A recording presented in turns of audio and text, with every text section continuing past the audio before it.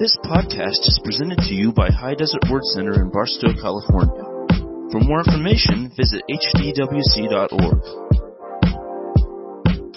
Amen. Wow. So I'm going to I think I've got kind of a buffet style thing going on here tonight. I mean, I got so much randomness in here that I'm trying to kind of cover. So, have you ever been to like one of those Chinese buffets? Not the nice ones, but the cheaper ones where you're going along, then you see pizza and you're like, how did that get there? Why do they even have that? But, so it's kind of like that tonight. But really, it's what a unique time to be alive, and I'll just speak from the heart first and then we'll see if we get to this. But if you don't understand yet, do you get it yet that this is the end times? Is that even registering on anybody's radar that it's not a joke?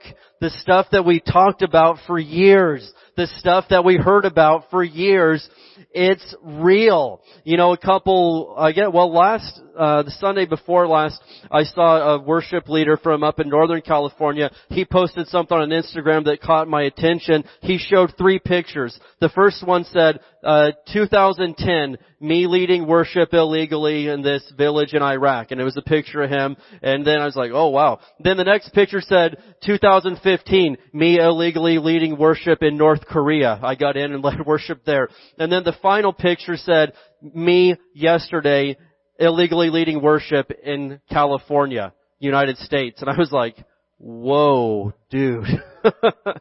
And so, and then we take it a step further, again this week with where we're at. And so it's a very interesting time, and Jesus told us about so much stuff that's going on, and I just encourage all of us, that God's with us. God sees everything that's coming down the pike, and I guess the title of my message tonight, which I'll get to this theme in a little bit, but the title is Facing the Unknown, because if there's one thing I keep hearing, it's like, man, everything's unknown right now, and I'm like, yeah, I'm not going to argue with that. There's a lot of unknown right now. I mean, us as parents, all of us parents in the room, they're releasing stuff about, okay, well, here's what's going to happen with school. And, I'm like, yeah, things change every other day. I mean, come on. I don't expect that anything you've released right now is going to actually be the same, probably by Friday. I mean, who knows? Because things keep changing so much right now. But the good thing is there's a lot of unknowns, but there's also a very big known, and that's Jesus Christ, the Son of God. Amen? God the Father, they know what's going on. And so, first of all, I'm going to kind of tackle 2 topics. So you get a buy one, get one free sermon tonight, okay? So the first part is, I'm going to be giving a quick lesson on biblical civil disobedience. And then I'm going to wrap it up with some encouragement about facing the unknown, okay? Now, a lot of stuff I'm going to share is on a YouTube video that we put out, I think on May 27th, okay? And so, at that point, we were saying, hey, we're gonna open up services on May 31st with or without permission. And then the good news was, like, that day that we released that video, the governor was like, okay, churches can go ahead and open. And we were like, hey, sweet, problem solved. I mean, hey, what do you know? And so, but everything I said, then I'm gonna repeat some of tonight because it applies to us where we're at tonight. And I want to say this too, and I mean this with all my heart. I know there's a lot of different areas right now that it's been difficult in 2020 for healthcare workers. Who would say that? I mean, I tip my hat to them. It's been difficult for probably the military, for police, for first responders of all kinds.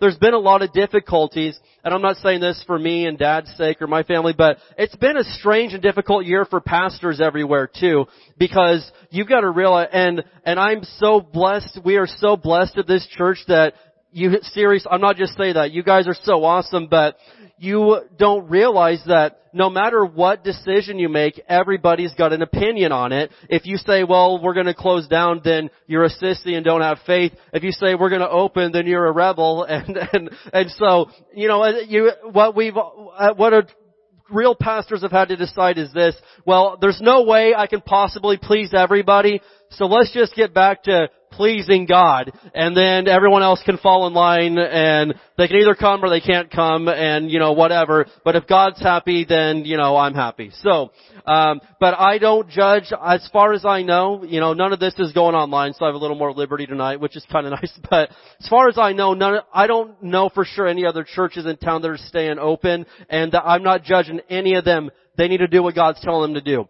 A pastor last night that's one of the bigger churches in town called me crying on the phone, and I'm like, okay, what's up? And he's like, I don't know what to do. What are you guys doing? And I don't know what to do. And I'm like, you've been in ministry like 30 years longer than me. You've probably been in ministry longer than I am old. And I'm like, what are you coming? I mean, I don't feel qualified to, but hey, we're doing what we got to do, and I don't judge you guys for if you need to shut the doors, but don't judge us for doing what we feel God's calling us to do. And so it's just an interesting time. I'm not going to call any other church a sissy or faithless if they feel they need to do that. Praise God, but don't get on to us for kind of putting our actions where our words have been for a very long time. And so, amen. And so, where we're at, I guess it's time to just kind of start seeing, have we just talked about it all these years, or we actually believe this stuff that we've been talking about all these years? There's this old saying that we've used, I've heard it my whole life, and maybe some of you have heard it a long time. If being a Christian were an outlaw, would there be enough evidence to convict you? If loving God were a crime, would you be an outlaw? And I've always heard Christians cheerfully yell, yes, of course, whoopee, yay! And I'm like, well, it's kind of getting down to that because, hey, we're, technically breaking the law right now just by going to church in the United States of America. But praise God, I'm going to give you some stuff here. So before I ramble on, this is a quick lesson on biblical civil disobedience I'm going to probably just throw a lot of verses on the screen, take notes, whatever. But here's the first thing, Romans 13, 1 through 3. I'll be moving fast, so try to keep up with me. Romans 13, 1 through 3. Because when it comes down to it, I see two sides of the ditch on obedience to government. I see a lot of people that are crazy and they think the government's all bad, nothing but bad, so help me God, and they want to, anarchy and revolution. Romans 13, 1 through 3, it says, everyone must submit to governing authorities, for all authority comes from God, and those in positions of authority have been placed there by God. So anyone who rebels against authority is rebelling against what God has instituted, and they will be punished. Amen. For the authorities do not strike fear in people who are doing right, but in those who are doing wrong. Would you like to live without fear of the authorities? Do what is right, and they will honor you. So anytime that I'm driving 70 on the 15, I'm not really that afraid of getting pulled over. Now, I will not wrap myself out too much, but there have been times that I've gone well over 70 miles per hour. Jacob shaking his head because he had to follow me a couple weeks ago. So, hey, there have been times that I've gone over that, and yes, at those moments, fear strikes my heart because I deserve punishment because I'm disobeying the law, right? So, are we supposed to always obey the government? The answer is absolutely yes. Unless what they're telling me to do directly contradicts the Bible. Then I answer to a higher law. So, telling me to wear a mask to Walmart, I could sit there and throw a hissy fit and cry and look foolish and say, that's stupid. Just, you know what I mean? I don't want to wear a mask in the Mojave Desert when it's 140 degrees, but I'm doing it anyway because there's nothing in the Bible that goes against that. Telling me to keep 6 feet away. I mean, hey, I've turned into more of a hugger over the years because of you fine people. But you know what? Hey, there's nothing in the Bible that says that I'm okay. I can obey that. There's plenty of things that I don't like, but I'll still obey because it doesn't go against the Bible, and I'm commanded to obey the rulers over me. So, you know what? Whatever. I don't like paying for plastic bags. There's a lot of stuff I don't like doing in California, but I do it anyway because it does not go against the Bible. Telling me that I cannot go to church and sing praises to God, when I'm told to make a joyful noise, when I'm told to sing, when I'm told to enter His gates with thanksgiving and into His courts with praise, I can't. I gotta sing at church. I have to. Right? And then of course telling me that I straight up can't go to church. You know, we've been as compliant as we can. We are not rebels. I am not somebody that wants to end up on the KCAL 9 News, okay? And it's not going to happen. But Hebrews 10:25 says, do not forsake the assembly of the saints. And this was our theme verse last year. It says, and the Living Bible puts it this way, let us not neglect our church meetings as some people do, but rather encourage and warn each other, especially now that the day of His coming back is drawing near. And so, Hebrews 10:25, New Testament commands me to actually go to church. And so, for us, where we're at, my governor and whoever tells me this, but then God tells me this, and they don't line up. Who do I follow? At that point, I follow God and the Bible. And it's not to be a disrespectful little snot. It's not anything at all. You guys know, we aren't like that. But I answer to someone higher. Okay? And so, anyway, there's two schools of thought on this. And, you know, there's ones that say, oh, no, you have to obey the government no matter what, every single thing they do. Well, there's going to come a point in time, guys, and I'll show you this, where there's going to be a government, a one world government, according to Revelation 14, and there's going to be a leader that tells me I have to get a mark on my right hand and on my forehead, and I'm not allowed to buy or sell anything at all unless I have this mark of the beast. What do I do then? Well, you got to obey because you have to obey every single thing they say, no matter what. You have to obey, or where does it end? Right? So that day will come. Now, I'm not going to be here for that. Those of you in this room, I know you're not going to be here for that.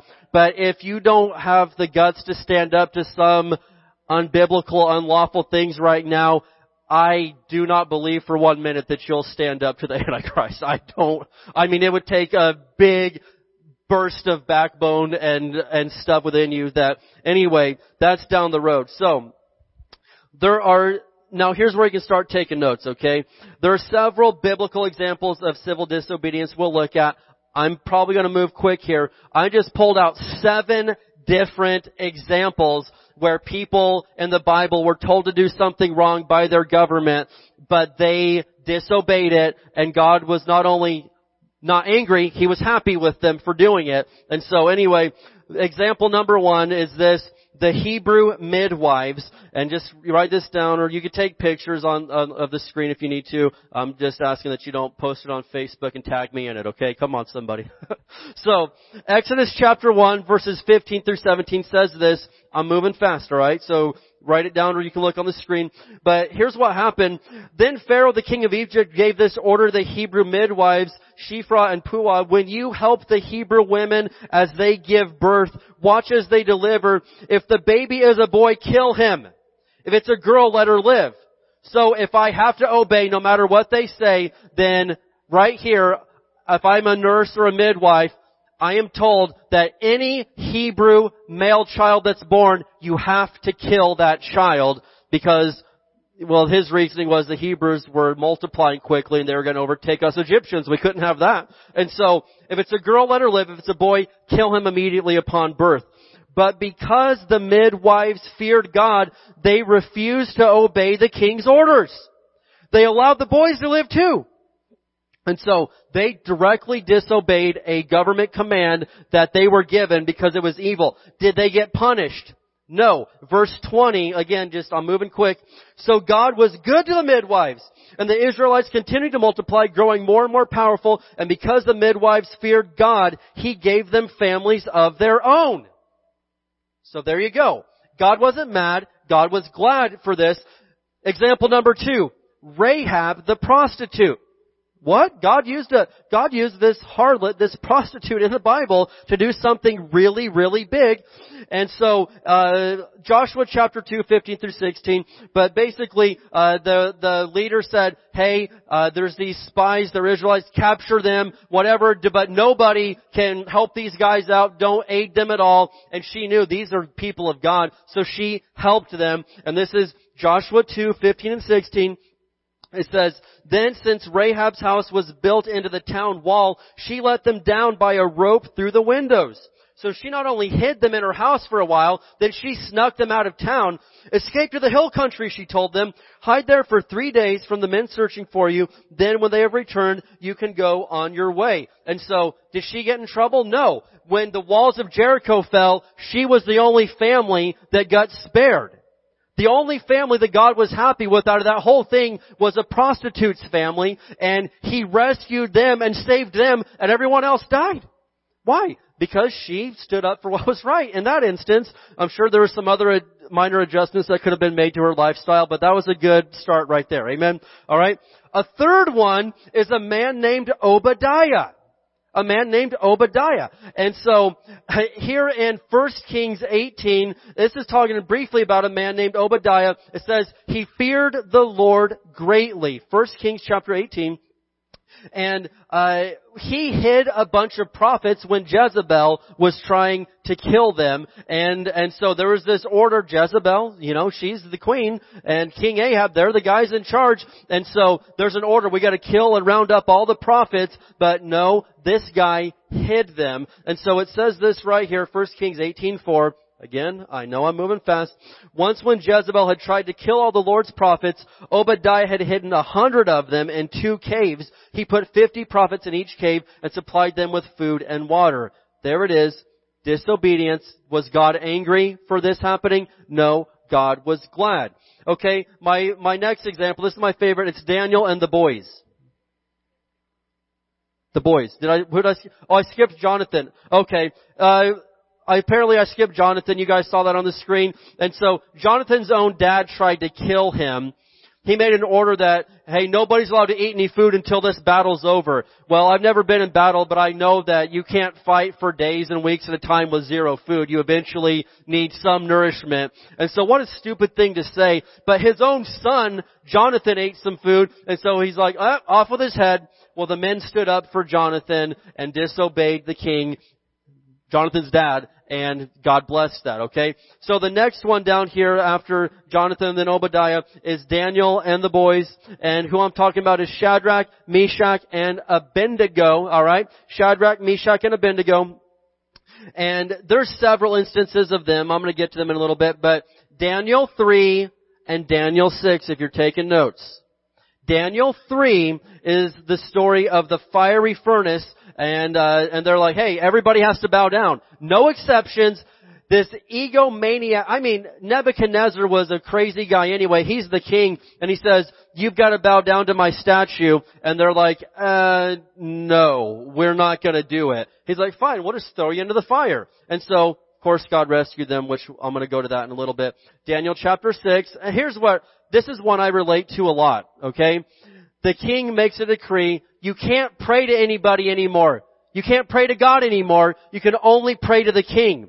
And so Daniel 6, it talks about, and I feel we're not right there totally, but I identify with Daniel here. Here's what it says Daniel did. He hears the new law, and he's like, well. It says he goes home and does exactly what he always did. He prayed with his windows opened towards Jerusalem 3 times a day. He didn't do any more. He didn't do any less. He just did what he had always done. And I believe that's where we're at as High Desert Word Center. I'm not going out there trying to, wave the flag and do anything extra. And I'm not going to do anything less. We're just worshiping God and living the American dream like we always have, right? You know what I mean? We're not trying to be outlaws, and we're just doing what we've always done, just like Daniel did. If God says to do more, then fine, we'll do more. If He were to say do less, we would do less. But we're just doing what we've always done. Alright? And then my next example is Peter and John in the New Testament. And so, they get commanded, never again use the name of Jesus. Because the crippled people are getting healed. They're healing people. They're casting the devil out of people. They're doing these miracles in the name of Jesus. And so the rulers are like, you gotta stop this nonsense. Quit it. You guys are making a show of yourselves. And so they're commanded not to speak in the name of Jesus. The first time they get a warning. The second time they get put in jail. And then an angel breaks them out. The third time they get the living tar beat out of them. And so they're like, well, what are you guys gonna do now? Acts 5:29, this is a verse that I believe every Christian in America needs to stand up for right now. Acts 5:29, the guys say, never again use the name of Jesus. It says this, verse 29, but Peter and the apostles replied, we must obey God rather than any human authority. Now, again, I'm not saying we won't obey human authority. I'm all for that. I'm a very, extremely compliant person. But if it comes down to God versus even my own government and leaders, I choose God every single time. Well, aren't you afraid of what might happen? I'm afraid of what might happen if I disobey God. I'm more afraid of disobeying God than I am disobeying anybody else. Well, what about the consequence? We've determined, and again, I don't want to sound like extreme. I don't believe a single thing's going to happen to us, alright? I mean, the sheriff has already said a month ago that I'm not enforcing any of that, so I feel extremely confident. But you know what? I'm willing to take one for the team. I'd go to jail for Jesus. I've said it I never thought we'd actually have the chance to actually prove that, but here we are. And so, but yeah, absolutely. I would go to jail for Jesus. He went to the cross for me, right? I don't want to end up on that Barstow Police Facebook page, my mugshot. But I noticed some of the guys still have their mask on, so I would be that guy. I'd still have my mask on. But anyway, I don't want to end up on there and everybody, laughing at me. But still, I'm willing to do anything for Jesus, okay? And if that meant that, then praise God, I would do it. You know what I mean? I'm not afraid. And the last example I want to give, I guess this is my seventh one, I've lost count, but is of the Antichrist in Revelation. And so to catch you up real quick, really quick, there will come a time when we as Christians hear this loud trumpet, we see Jesus in the air, He takes us to heaven. This is called the rapture. As soon as we're gone, 7 years of tribulation, the worst, most terrible stuff the earth has ever seen is going to take place. Things are going to be so chaotic, people are going to say, we just need a leader, we just need somebody. Well, there's going to be a really nice guy rise up, then it's going to seem like finally someone that can give us hope. Somebody that knows what they're talking about. Everyone's going to put their trust in this really nice, eloquent, well-polished, probably handsome, nice, got it together leader. And in fact, it'll come to the point, things are so bad that they just all go in together and let's just make this guy like the president of the whole world type of thing. And then this guy's going to turn on everybody and become a maniac. This guy's called the Antichrist. I'm really putting this in layman's terms, alright? This isn't my most theological discourse, but that's what's going to happen. And it's going to get so bad that he's going to have this thing called the Mark of the Beast, where the book of Revelation right here, chapter 13, even talks about it, and then the next couple of chapters do too. In fact, let's just look at it. Revelation 13:16. This guy, it says, he required everyone, small and great, rich and poor, free and slave, to be given a mark on the right hand or on the forehead. And no one could buy or sell anything without that mark, which was either the name of the beast or the number representing his name, and his number is 666. And so he's going to make it that way. And then the book of Revelation goes on to say, anybody that crosses that line and receives his mark, it is over. You're gonna die and you are not gonna go to heaven. There's no more chance after that. That's some scary stuff right there. But you gotta always obey everything you're told, even if it goes against the Bible. Well, if you can't stand up for some stuff right now, don't tell me when they say, you've gotta get this. I mean, think about that. You can't go and buy bread, cereal for your kids. You can't go. I mean, they can shut your water off. I'm not even being far-fetched, alright? I know this sounds like movie conspiracy. This is not far-fetched. But imagine your only option is to flee to the mountains somewhere and get your own water source and survive up there till it's all over. I mean, unless you've got some Bear Grylls skills, you better get some backbone and learn how to stand up for some things, because if you can't stand up for even the most minor Christian things right now, Are you a Christian? Oh, me? I don't know. I mean, yeah, we go to church, but I don't know. If you're embarrassed about Jesus now, don't fool yourself and think that you'll stand up under this pressure. You'll fold like a cheap house of cards and say, no, we need milk, we need bread, we need, I'm sorry, yeah, I'll take it. Alright? And so, I hate to say that, but that's kind of that's more of a reality than it was July of 2019. There's a lot of things that are a lot more of a reality in July of 2020 that were not even on my radar in January of 2020. I was like, hey, 2020, new year, new me, let's go, 2020 vision, woo, let's do this. And then it's like, man, all sorts of stuff the world fell apart really, really quickly. But praise God, Jesus didn't fall apart, did he? Amen? And so, those are, to me, 7, 8, 9, 10, however many things I gave you there, biblical rights that I have to sing and worship God. But then there's also this one other minor thing, and this is my secondary reason for going to church, no matter what people say, and it's called the First Amendment to the Constitution of the United States.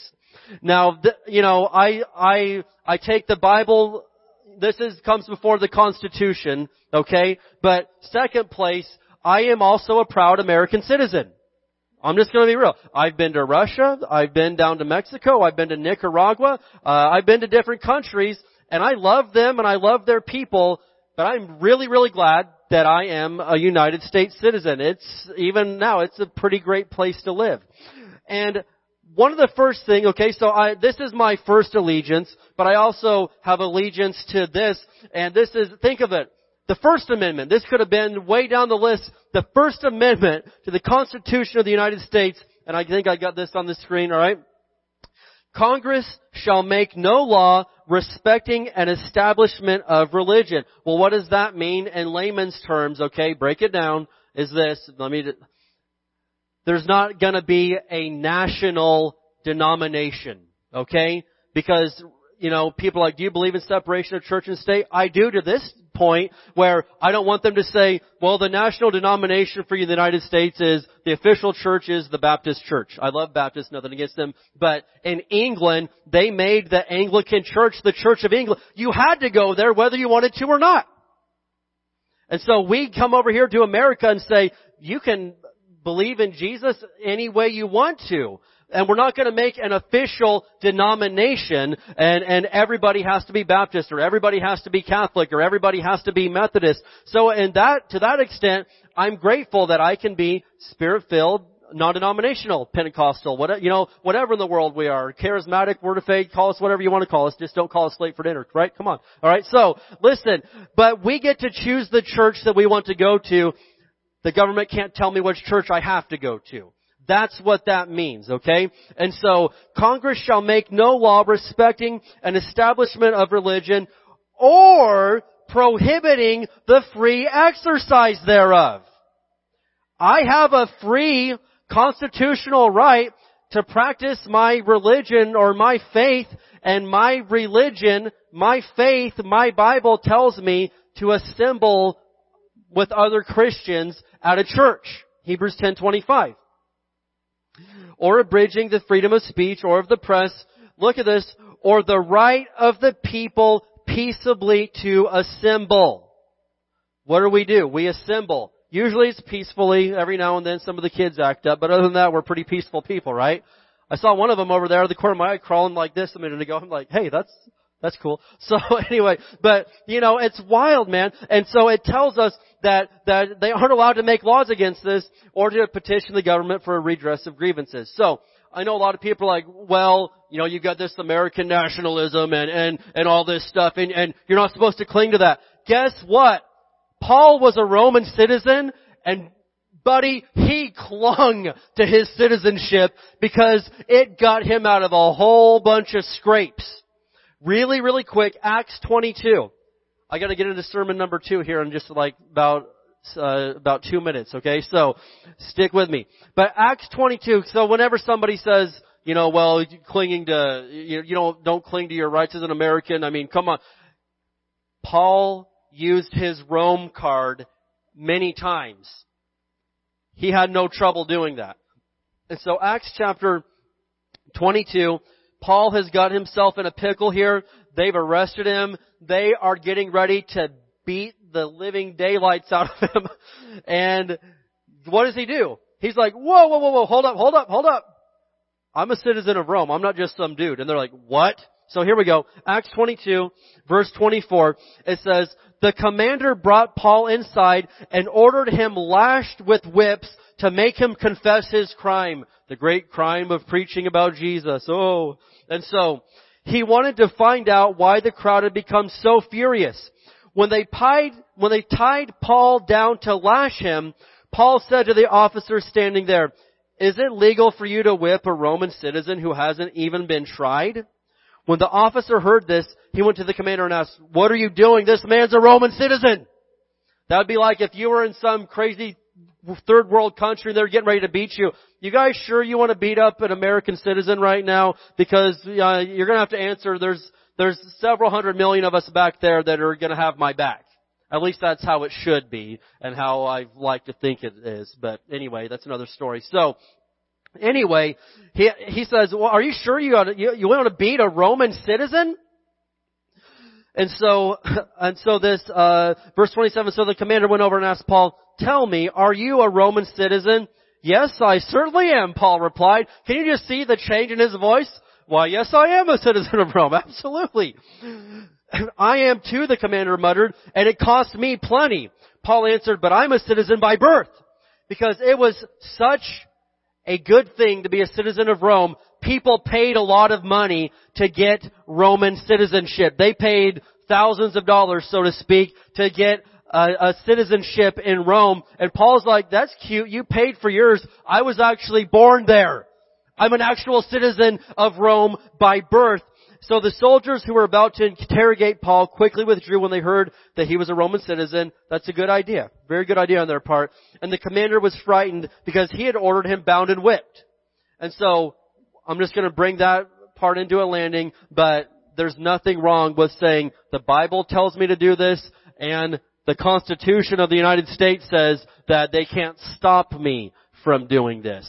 They can make the laws, but they're actually, they don't have the right to do that. So, anyway, did that all make sense? That was a lot of stuff right there. That was a whole lot of stuff. Amen? Okay, so, anyway, let me get into this. And this is facing the unknown. I'm going to take about 5 minutes here. Because if there's one thing I know right now, it's that there's a lot of unknowns. Everybody get that? I mean, one thing that I've noticed is the experts. And I mean every day, if I pull up in the news, the experts now say this, blah, blah, blah, blah, blah. And I'm like, wait a minute, let me flip back. Because last week they said this. I believe right now, okay, that there's a lot of good experts out there. They're not bad people, but clearly they aren't experts because they keep being wrong. You know, seriously, like, no, you can't touch this, and because that's the worst thing. And then, a month later, actually, no, we were wrong. You can't spread it that way. Sorry, guys, my bad. And then the next week, whatever you do, don't do this. And then the next week, you have to make sure that you actually do what we just said not to do. The experts say it. The experts agree. The experts, they all agree on this. And I'm like, who are these stinking experts? I'm not making fun, and I know they're trying. I don't doubt that at all. They are trying, but clearly, if you have to keep changing your mind on something, you clearly are not an expert on it. Right? And so anyway, I'm not making fun of that, but that's the absolute truth. So I found out there's only one expert right now, and that's God. Think about this. The Titanic was built by experts. The Ark was built by an amateur. Crazy old preacher. Which one stayed afloat? Right? If I was going with the experts on everything, I would have been on the Titanic. Nobody wanted to go with the amateur boat maker, the old man out there building a boat in his yard. But guess what? His actually stayed afloat. So I'd rather get on God's boat than the expert's boat any day. And again, hey, I believe I'll wear a mask, I'll distance, I'll use sanitizer, but public service announcement from Pastor Dave. I went into Walmart today and I see this big pump of hand sanitizer and I'm like, me and Ellie, I'm like, you know what? Yeah, why not? Let's do this. I squirt it all over my hand. I rub it together and I'm like, what is that foul puke smell? And I've got a mask on. I lift up the mask and smell it. I'm like, my gosh! That was the worst smelling junk I've ever, it was awful, dude. So do yourself a favor, bring your own bottle, or wait, no, don't do that. But whatever you're going to, but that stuff smells to high heaven. I even told the pharmacist, I was getting a prescription for my mother, and I'm like, man, that stuff stinks. The pharmacist lifted his mask. He's like, I know, don't ever use that stuff. That is foul. And he's an expert, so I trust him. He went to school for a long time. But bring your own, but I am never using that junk again. I think I still smell. It was awful. Alright. So facing the unknown, Daniel chapter 3. I'm going to bring the plane in for a landing here quickly. Daniel chapter 3, verses 16 through 18. Daniel chapter 3, verses 16 through 18. So here we are. And in fact, if you'll tune into Facebook tomorrow night at 7, you'll see this little portion of the message on there. I pre-recorded it, and then for some reason Facebook wouldn't let us put it on tonight. I have no idea why, but it'll air tomorrow night at 7. If you just want to catch this all over again, just the second part, message number 2, not message number 1. They didn't get the buy one get one free coupon that you guys got. So, Daniel 3. So Nebuchadnezzar, who's crazy and wild anyway, he says, hey, I've got this great idea. How about I build this giant statue that's 90 feet tall and 9 feet wide. I'm going to hire a band, and every time that they start playing, whatever you're doing, you drop it and you bow down like this to my statue. How's that sound? And everyone's like, yes, Your Majesty. Even the Hebrew people that were there, even the people of Judah that were there, they were, okay, fine, we'll go along with it. We don't want any trouble. And so, anybody that disobeys gets thrown into the furnace. And so, the music plays, they start playing the song, whatever it is they're playing. Everybody hits the ground. Except Shadrach, Meshach, and Abednego. And it's quite obvious when there's 1,000 people on the ground and you're just standing there like this. Well, what's going on? And so they bring the 3 boys up there and they're like, hey, what's the deal? We couldn't help but notice that you didn't bow down to the music. I'm sure it's a mistake. Let's try this again. I'm getting a little, I'm storytelling right now, but it's, and so let's try this again. And they're like, no, we're not going to bow down. And so look what happens. Daniel 3, 16 through 18, Shadrach, Meshach, and Abednego replied, O Nebuchadnezzar, we do not need to defend ourselves before you. If we are thrown into the blazing furnace, the God whom we serve is able to save us. He will rescue us from your power, Your Majesty. They weren't being disrespectful. They were like, shut up, punk. Shut up, fool. We're not going to do it. No, they're Your Majesty. Love you, but we can't do it. They were respectful, but they were disobedient. And so verse 18, but even if he doesn't, we want to make it clear to you, Your Majesty, that we will never serve your gods or worship the gold statue you have set up. Man, I love that. Now they use this phrase, even if God doesn't, get us a ticket out of the fire, we'll never do it. Now some people read that and they're like, see, they had a little bit of doubt in there. I don't see that as doubt at all. You kidding me? These guys, they had all the backbone you could ever get.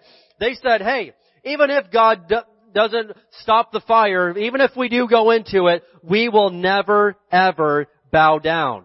And I'm like, boom, I'm with that, okay? Either God stops the flame, or you do go into the flame, but He brings you through the flame. Isaiah said it this way. He said, when you go through rivers of difficulty, you will not drown. I'll be with you. Even if you walk through the fire, the flames will not consume you. So, sometimes God puts the fire out before you go into it. Sometimes you go right through the fire. Either way, I come through singing and praising Jesus, and it doesn't matter because God was on my side the whole time, right? Amen. And so, I'm going to share, this is the most important thing I'll say all night. So, if you've been bored, this is for you. Or if you've thought, well, this has been decent or mediocre, then just listen. You're going to love this right here, okay? And so, I got this from Andrew Womack. I've been reading a book of his, but he put it this way in regards to this story. He said, Shadrach, Meshach, and Abednego didn't let what they did not know shake their confidence in what they did know. Because everyone's like, I don't know what's going to happen with school. I don't know what's going to happen with my job. There's so many unknowns. Don't let what you don't know, shake your confidence in what you do know. I don't know what's going to happen. They're going to change the rules probably by Friday. They're going to tell us by Saturday that no, you can't. Whatever. Who cares, all right? But I'm not going to let all the unknowns stop me from the one thing I do know. I don't know a whole lot, but I do know this, that Jesus Christ is on my side. Well, that's arrogant. That's not arrogant. That's the truth. Romans 8. Let's look at a few verses here. Romans 8. Great chapter. Romans 8. I used to have this little pocket Gideon's New Testament before we had smartphones with the app on it, all right? And so, anyway, where I worked, you weren't even allowed to take your cell phone in anyway, because I worked at FedEx at the airport, and you were not allowed to bring your phone to work, which I think would probably be a great idea, because I can't go to a 7-Eleven and get any help anymore, because they're all on their phones.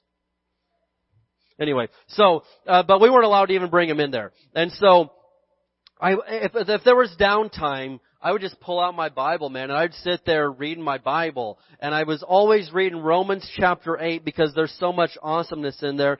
Romans 8, verse 28 says, "And we know that God causes everything to work together for the good of those who love God and are called according to His purpose for them." Amen? And so, my mom's gonna give me a whooping if I don't throw this part in there, because she always does. This is referring to prayer, okay? And so, who in here is a person of prayer? I am, and I'm not afraid to admit it. So this applies to me, okay? And so, I pray in the Spirit, and because of that, God will cause all things to work together for my good. I'm not afraid. God's going to cause it to work together for my good. What about verse 31? Romans 8, verse 31. Now we're giving you the gravy, man. This is the good stuff right here. Romans 8, verse 31. "What shall we say about such wonderful things as these? If God is for us, who can ever be against us?" Right? Is God for us? Oh, God's for us. He's so much for us that He sent His Son Jesus to die for us. That's being for you. God's for us. Amen? And so, here we go, verses 37 through 39. I'm wrapping it up right here.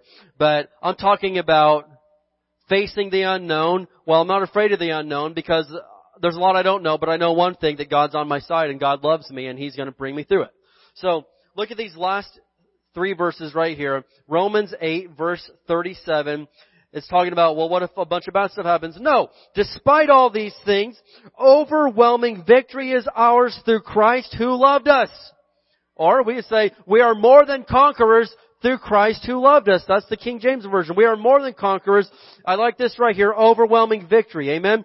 And so, verse 38, "And I am convinced that nothing can ever separate us from the love of God. Neither death, nor life, nor COVID." And I'm just saying, okay, I hesitate to say this, but I say this in the very most respectful way possible. This is total respect. I see some born-again Christians, even people I know locally, that are, they're terrified, shaking in their boots of catching the disease. And I'm not making fun. I'm praying for them. But I'm like, what is, even if I did catch it, even if I did, I go to heaven in the end, man. I mean, I don't want anybody to catch it. I know it's bad. It's awful. I don't wish that on anybody. But I am not going to live my life curl up in a ball in my closet, shaking with fear at the possibility of getting this, when the very worst case thing you can do to David Samples is send him to heaven. That's the worst that can happen to me? I mean, I don't want to die, and I'm not going to, and I don't want anybody to die and get the disease. But as a Christian, be safe, be smart. But seriously, the very worst thing that could happen is we go to heaven in the end.